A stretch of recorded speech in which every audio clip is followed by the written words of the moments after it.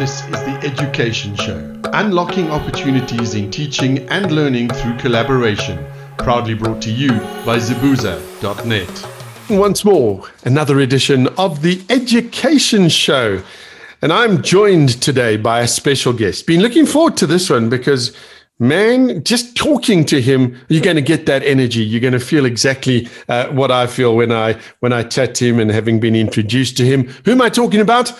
I'm talking about Warrior Rick. Hello, Warrior Rick. May I call you Rick? You most certainly can. Why? Is Warrior too much?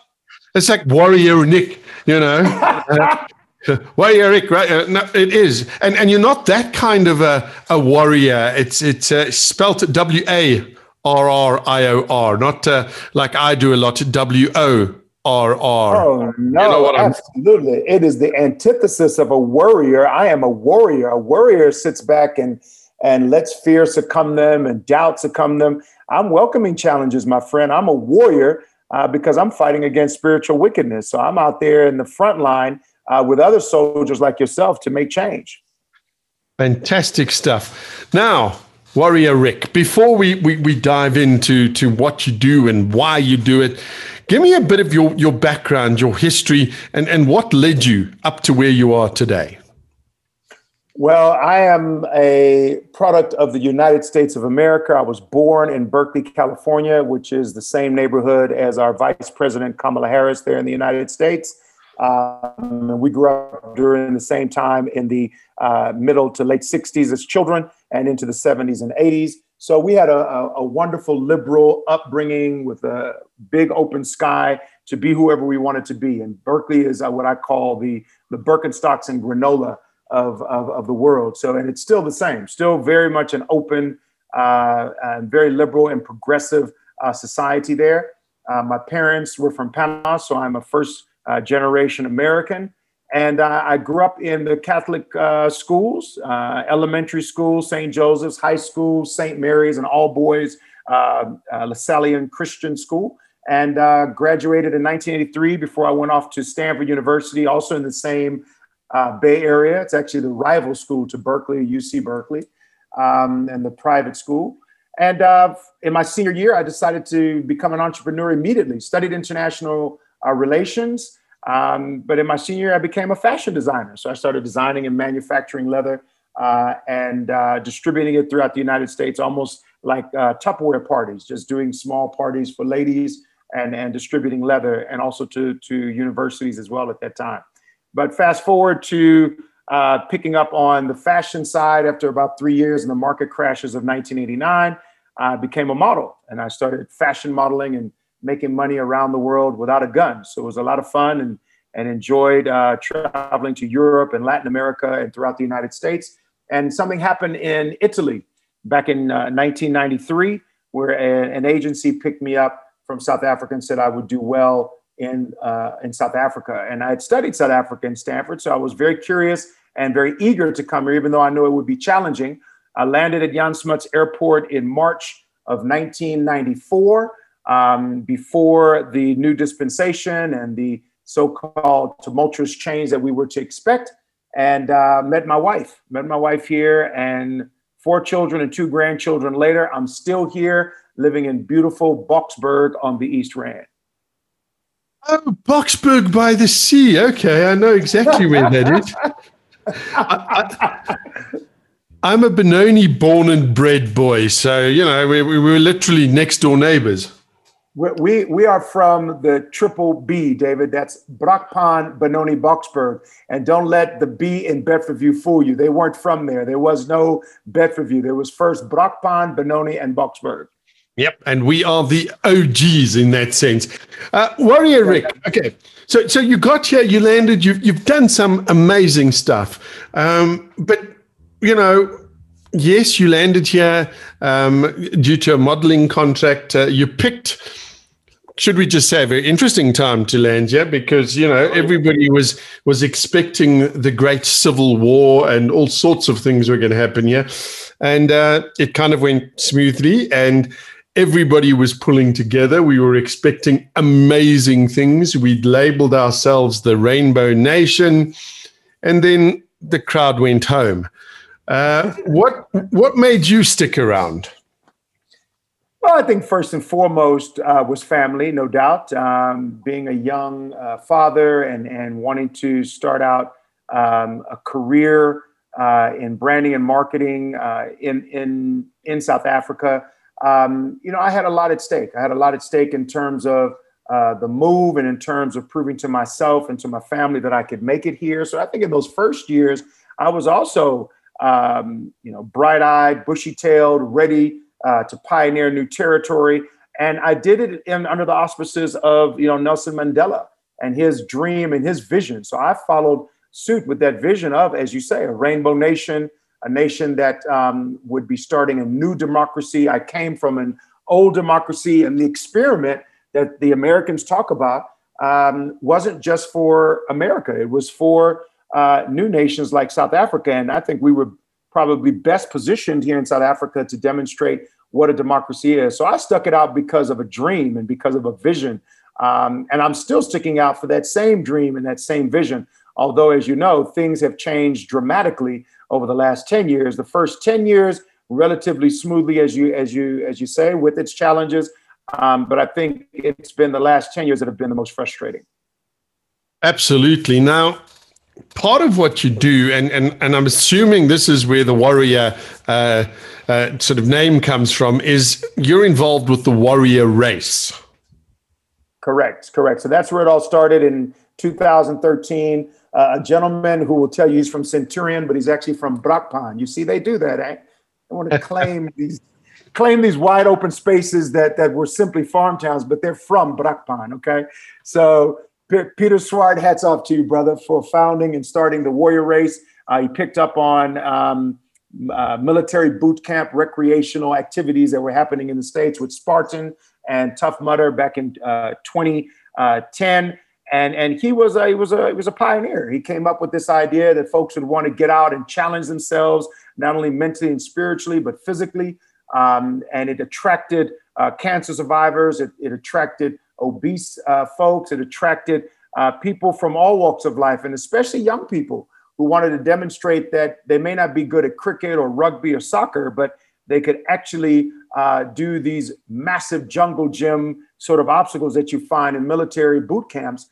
And because it's no longer obligatory in South Africa, since 1992, it was an opportunity for young ones, even teenagers who otherwise would have perhaps gone into military service, to demonstrate their will and determination to get through obstacles.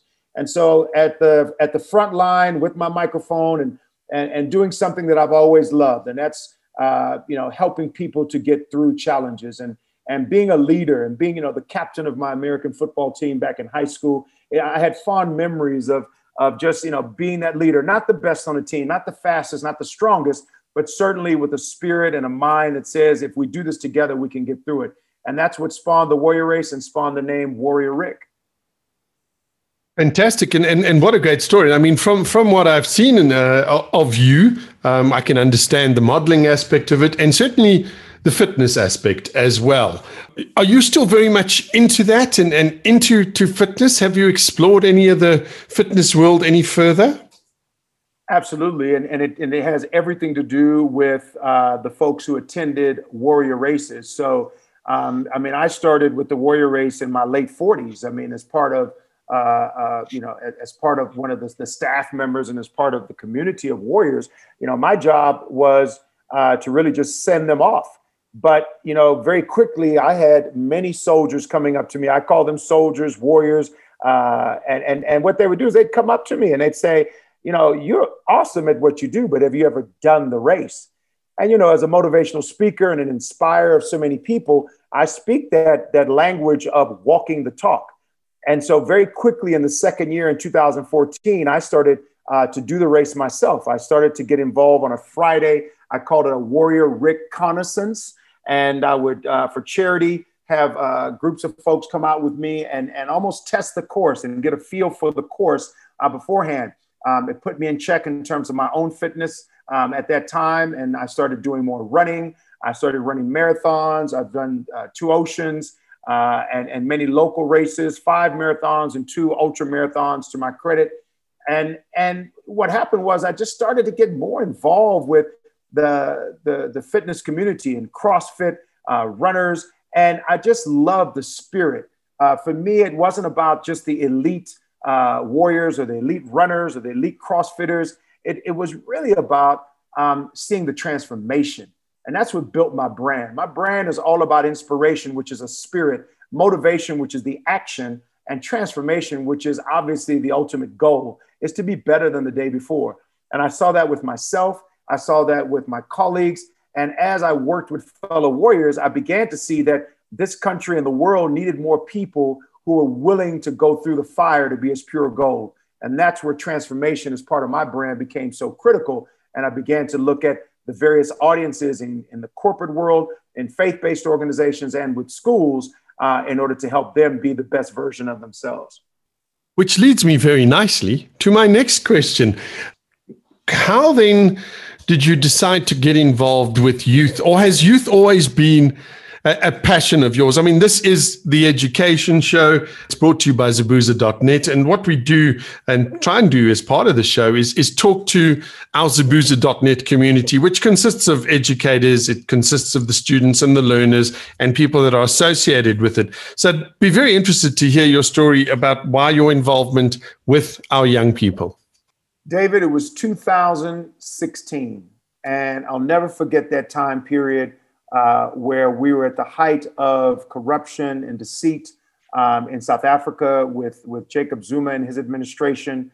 And there was just this complacency that became complicitous amongst citizens, and including myself here in South Africa, and allowing sort of the madness to continue without being focused on how we could make South Africa better. And at the same time, right at the same time, we had Donald Trump campaigning for the presidency in the United States. And I knew who Donald Trump was. And I just thought there's no way that this person is going to become president of the United States based on people saying he speaks his mind, or that we need to build business and he's, a businessman. Well, he'd been bankrupt several times and he'd inherited his money from his father. So it didn't, to me, seem to be someone who could speak on behalf of how businesses should be run. And so I think it was at that time where I recognized that it was important for me to go back to some of the books that I had read, like Robin Sharma's book, Leading Without a Title, and looking at personal mastery and understanding the importance of leadership and what that meant, and how it is the antithesis of being a boss or having a title or speaking your mind. And I began to recognize where I could make the biggest difference. I couldn't vote in South Africa, and I was very disappointed looking back after voting now in 2020 in the elections in the United States. I looked back at 2016 and said, I didn't vote at that time. Who am I to criticize and to have critical arguments against Donald Trump or the administration when I didn't even place my vote? And that's when I recognized that democracy is so critical in our future, and to be progressive, to go forward, to progress, meant that I needed to participate more right here as an expat in South Africa. And that's when I began to knock on doors. I started knocking on the doors of high schools, primary schools. I spoke to headmasters and students, my own children, and I asked them, will you allow me to engage the children, the youth, the future of leadership, so that I can help make a difference, because I believe leaders create leaders. And fortunately, David, I got invitations from day one. And after 250 schools, high schools, universities, elementary schools across this beautiful country we call South Africa, I've been able to extend my brand of warriorship, of overcoming challenges, of welcoming challenges in order for us to be better human beings. Which, you're talking my language here. I mean, we could almost say you're preaching to the choir here, but this is one of the things that's kept me going for so long, because, when things started to go bad, or worse, let's put it that way, in our country, in South Africa, so many of the people that I knew, acquaintances, friends even, were like, okay, well, that's it. The country's going to hell in a handbasket. We're out of here. And I said to him, but how? Because if you leave, you're just admitting defeat. it's the people that stay. It's the people that love this country, this South Africa of ours, that are prepared to stand up. And it's across the board and say, hey, hang on, guys, really. And, I don't think you can claim to be an African or a South African if you're not prepared to stand up and be counted. But we did end up in this place of complacency. But Warrior Rick, over the last little while, and you mentioned the Donald Trump fiasco with the Orange Man and, things like that, there seems to have been a shift, almost a global shift, dare I say, where people are suddenly starting to say, but hang on now, democracy is a great word. But it's all about democracy in action. We've seen cracks in the American democracy because for so long, America stood and pointed fingers at us as the bad people. We've seen that there's a lot of stuff in our country which has just been wallpapered over. We're talking patriarchal systems. We're talking abuse against women and children. There's so much. Where do we start? And am I correct in assuming these things? I'm getting goosebumps, which are simply just a physical manifestation of the spirit. You're absolutely right, David. I think, you and I are both in the choir and we're both preaching to each other. And I hope those listening on this program can recognize that energy does matter, that intentions matter, what you write matters, and certainly your voice matters. And this is where it all started for me in 2016 as I began to speak my voice to power and doing it appropriately to primary schools, high schools, and universities. I recognized my gift. I recognized that my gift was to shine. You're probably familiar with Marianne Williamson's poem that our deepest fear is not darkness, but it's the light. And Nelson Mandela made that poem popular, and it sticks with me to this day, especially when I speak to the youth. Because all too often we allow bullies to dictate who we are. The old adage of sticks and stones may break my bones, but words will never hurt me. A bully must have said that first and coined that phrase because it allowed them to perpetuate trauma and perpetuate abuse. And that's what I found both in the United States and in South Africa with our leaders. They took a bullying tactic that says, we have written democracy on the pages of the Constitution. We have instituted capitalism. And because we also have gunpowder, we will dictate to you, our subjects, how you will behave.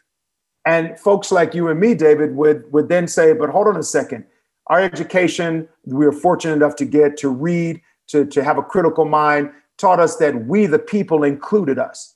That when we say we the people and when we talk about a more perfect union, it means that we're not perfect, but that we strive for perfection, that we constantly work hard to be better than the day before. And in that, what I found was that our voices weren't being heard, that we were actually following folks with titles. We were following big government and soon, after, big tech, and not actually being critical of how we're behaving. I mean, the biggest distractions that we have today, we talked about living in an overcommunicated society, in the 70s and 80s. And as we moved into the 90s, it became, we're this bombardment of advertising. And then the onset of the internet in the early 90s, we saw that the weapons of mass distraction, were social media on top of what we were getting from television, radio, and billboards. And the brainwashing mechanisms that existed created what we saw on the 6th of January. It caused an overflow of folks that were perpetuating this we the people mentality that was not intended for all of the people. And that's where, for me, the problem lied. It lied in 200 plus years ago with the intentions of the founding fathers who wrote in the democracy that when they said we the people, they were talking about a patriarchal society that only looked at the white noble new class of the new world. It didn't consider white farmers. It didn't consider slaves. It didn't consider Native Americans who were pushed out of their land. And that perpetuated right into South Africa. That same behavior of white privilege and white supremacy is something that has created a division that now in that chasm, we're recognizing folks saying, wait a minute, this is built on a premise that is fallible. The cracks that you talk about, David, are huge chasms and divisions amongst the rich and poor, white and black, and discrimination against who we love.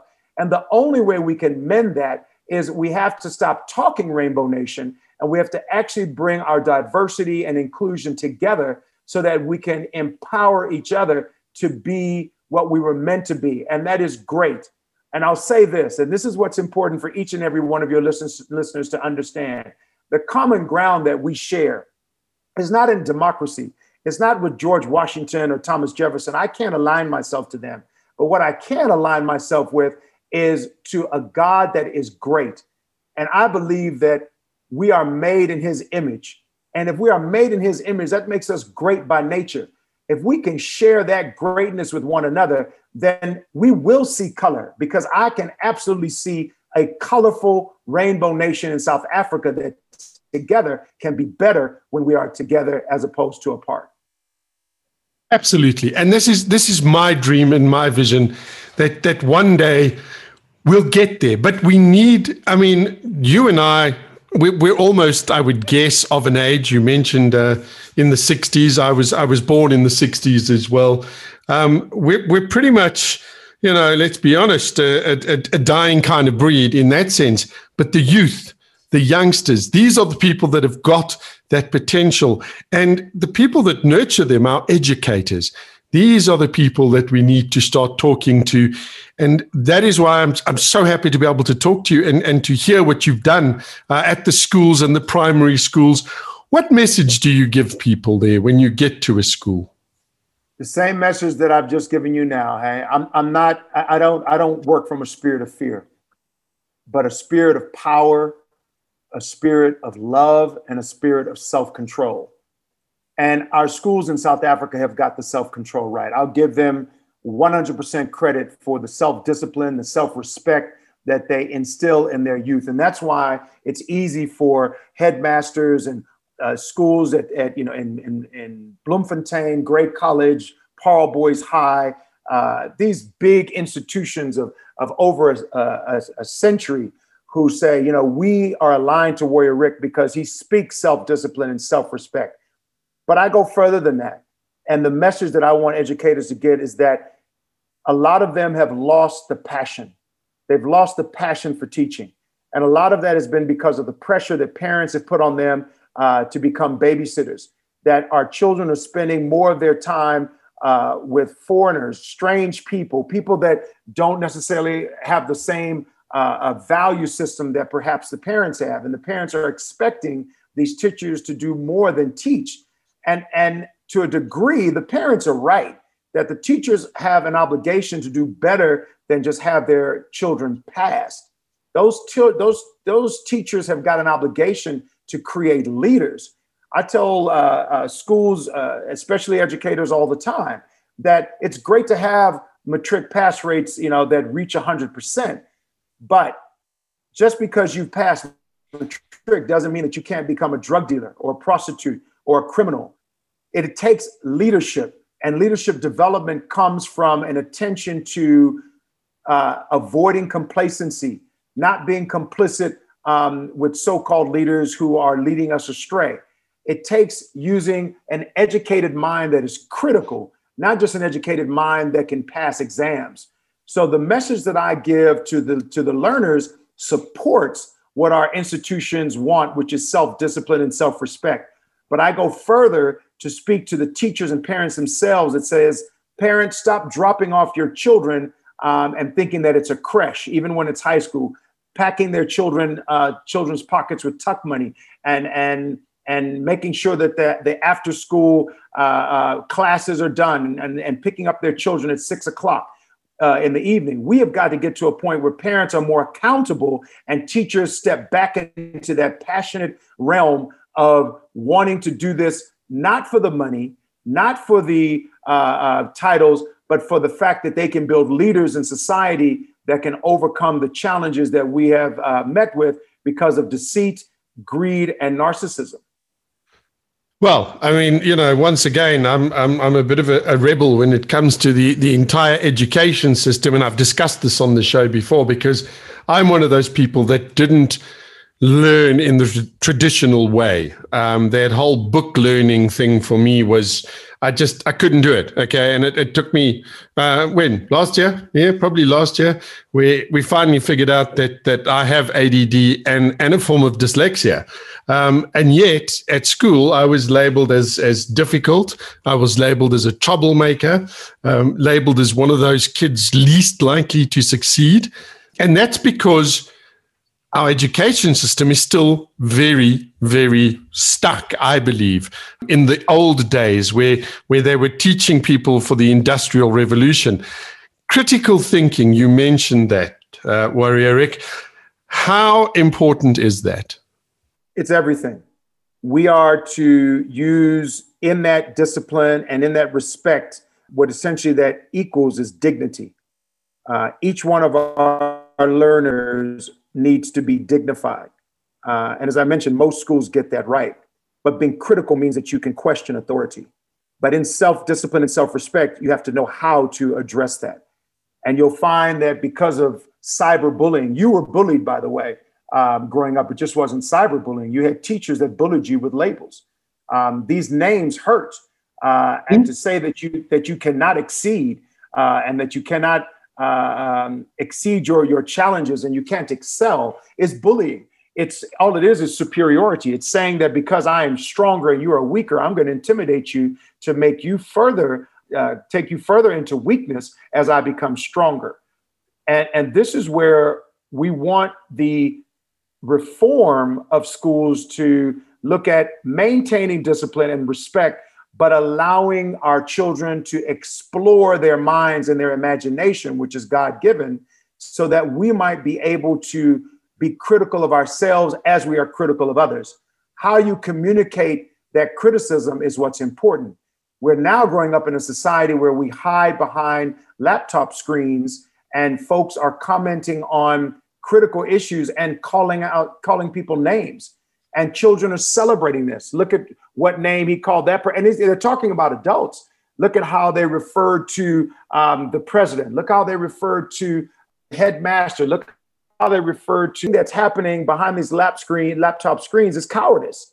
And what we have to do is we have to give platforms and opportunities, both live and virtual, that allows folks to speak their mind, to be critical, but take out the microaggressions.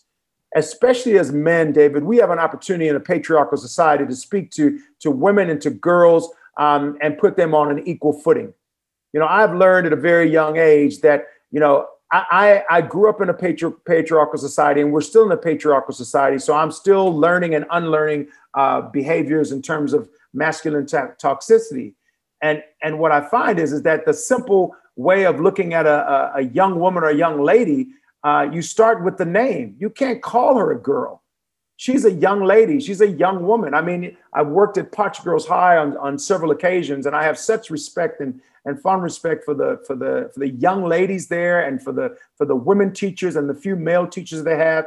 And I oftentimes get caught up when I say Potch Girls High, and I say, but these are young ladies. These are young women. These are young adults. And I think we have to start, being more deliberate in our speech and more deliberate in our communication. That means with every step we take, we're cautious. It's not about being politically correct and ticking boxes. It's about respect and equity. And I think that when we look at a reform of our schools, it starts with language, because it doesn't matter whether you want to be an engineer or a scientist or a sports person. It's language that will get you there. You have to be able to speak and to claim what you want, and you have to be able to manage, negotiate, and persuade folks about your talent by using language. Absolutely. A vital point. Let's move on a little bit, because one of the things that I wanted to touch on is the pandemic, because this pandemic hit. I still remember sitting here comfy in South Africa going, oh, well, that's a Chinese problem. It'll never come here. And before I knew it, it was here, and it was here with a vengeance, and it had crossed the world with a vengeance. This has put incredible pressure on our learners, on our educators. But I've sensed a silver lining in the midst of this pandemic, is that to me, it seems we are becoming more human. And by becoming more human, I mean that We have shown incredible resilience. We've shown incredible empathy. Are those observations that you've also made? Without a doubt. Now 1 year into the pandemic and where we were, I think, over eager to get out of what we thought might have been a hoax or just a flu or maybe our president overreacting. I think we've calmed down now in terms of the measures that were taken in order to curb the virus and in order to await information that we needed from medical experts and not Facebookers and politicians. And what's happened is that I think folks have realized that this is a pause, that it's not a lockdown, it's a slowdown. And I think in the beginning, we were just too in a hurry and there was too many, that's what caused stops and starts. My prayer is that in 2021, that as we adhere to the medical professionals and to leaders who listen to medical professionals, that will take heed to helping to prevent the spread of the virus, and that the vaccine will continue to help build herd immunity in South Africa and in the world. And I think what you're sensing is empathy. I think what we've seen now is the fact that people losing their jobs and having to take pay cuts. I've experienced it myself from the 15th of March after the last warrior race on the 14th of March.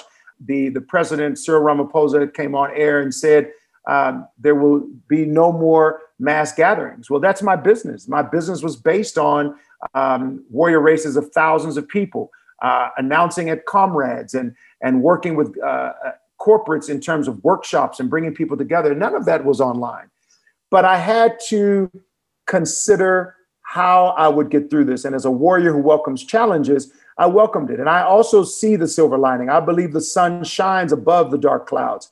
And because I kept that positive attitude, I started collaborating with folks who were able to navigate the pandemic. And it was through empathy, through giving, quite frankly, graciously giving what I had to those in need and listening to those who had, that I was able to find myself in spaces like this, on a podcast, working virtually, using technology to my advantage. The fourth industrial revolution was whisked in last year very quickly. And those of us who were privileged enough to have data and electricity had no excuse but to try. Fail a lot, but try some more in order to get a bit of success. And I think what you're finding now is that many like you and me have found ways and means to navigate the pandemic while helping those who are having a difficult time navigating in order to find our little success. And that success doesn't necessarily mean that it's a financial gain. It certainly doesn't bring with it necessarily more titles, which for me are unnecessary. But it put us in a role and in a space of leadership that says in our own boat, in this horrific storm, we can load it up with as many folks as possible. We can connect to other boats to create a ship that will navigate us all to an extraordinary, because the normal that we're navigating now is temporary. But what we have to look forward to, I believe, is the extraordinary. Absolutely. Wonderfully said.